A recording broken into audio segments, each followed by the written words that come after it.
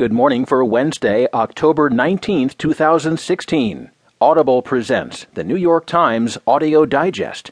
Here's what's making news on the front page. Few answer Trump's call to watch the polls. Losing territory, ISIS keeps sights on longer fight, and ex-general offers an angry voice of authority. In today's national headlines, Internet access cut for founder of WikiLeaks.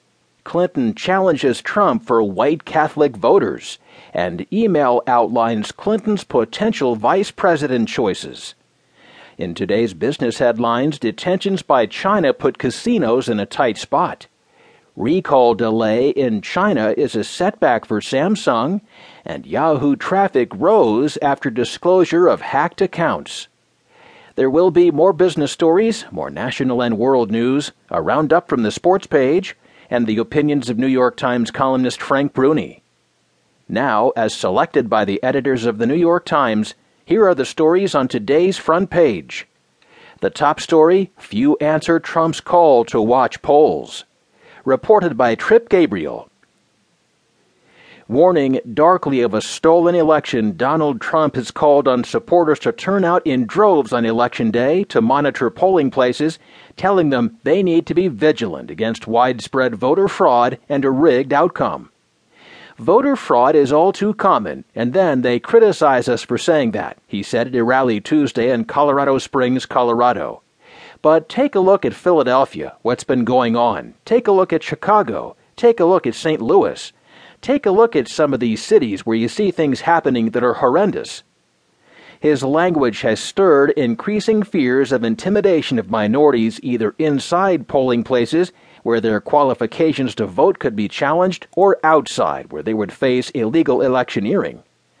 But as Trump cast doubt on the integrity of the coming presidential election, there are no signs of a wave of Trump poll watchers building. Like much else about his campaign, his call to get everybody to go out and watch the polls seems to be a Potemkin effort with little or no organization behind it.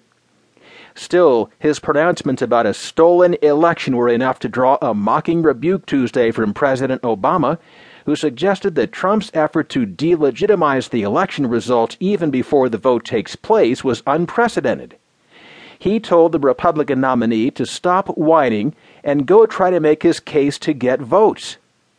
I've never seen in my lifetime or in modern political history any presidential candidate trying to discredit the elections and the election process before votes have even taken place, Obama said. Republican and election officials in cities and states that Trump has singled out for potential widespread voter fraud said his message to supporters to become poll watchers has so far generated scant response. The type of in-person voter fraud Trump's warning about is extremely rare. One study by a Loyola Law School professor found just 31 known cases out of 1 billion votes cast in the United States elections between 2000 and 2014. Moreover, the ability to commit fraud on a scale massive enough to swing a statewide election would require the coordination of scores of people, a possibility widely dismissed by experts. His calls to monitor polling places betrays an ignorance of election laws in most states, which require poll watchers to be registered in the county or precinct where they operate. But even if few are heeding Trump's call to sign up as poll watchers, a big question is whether his supporters will nevertheless flood polling places on Election Day in Democratic strongholds. It's one thing for any candidate to say, "I need volunteers, come out and support my campaign," said Lisa Deeley, a Democrat on the Philadelphia voting board.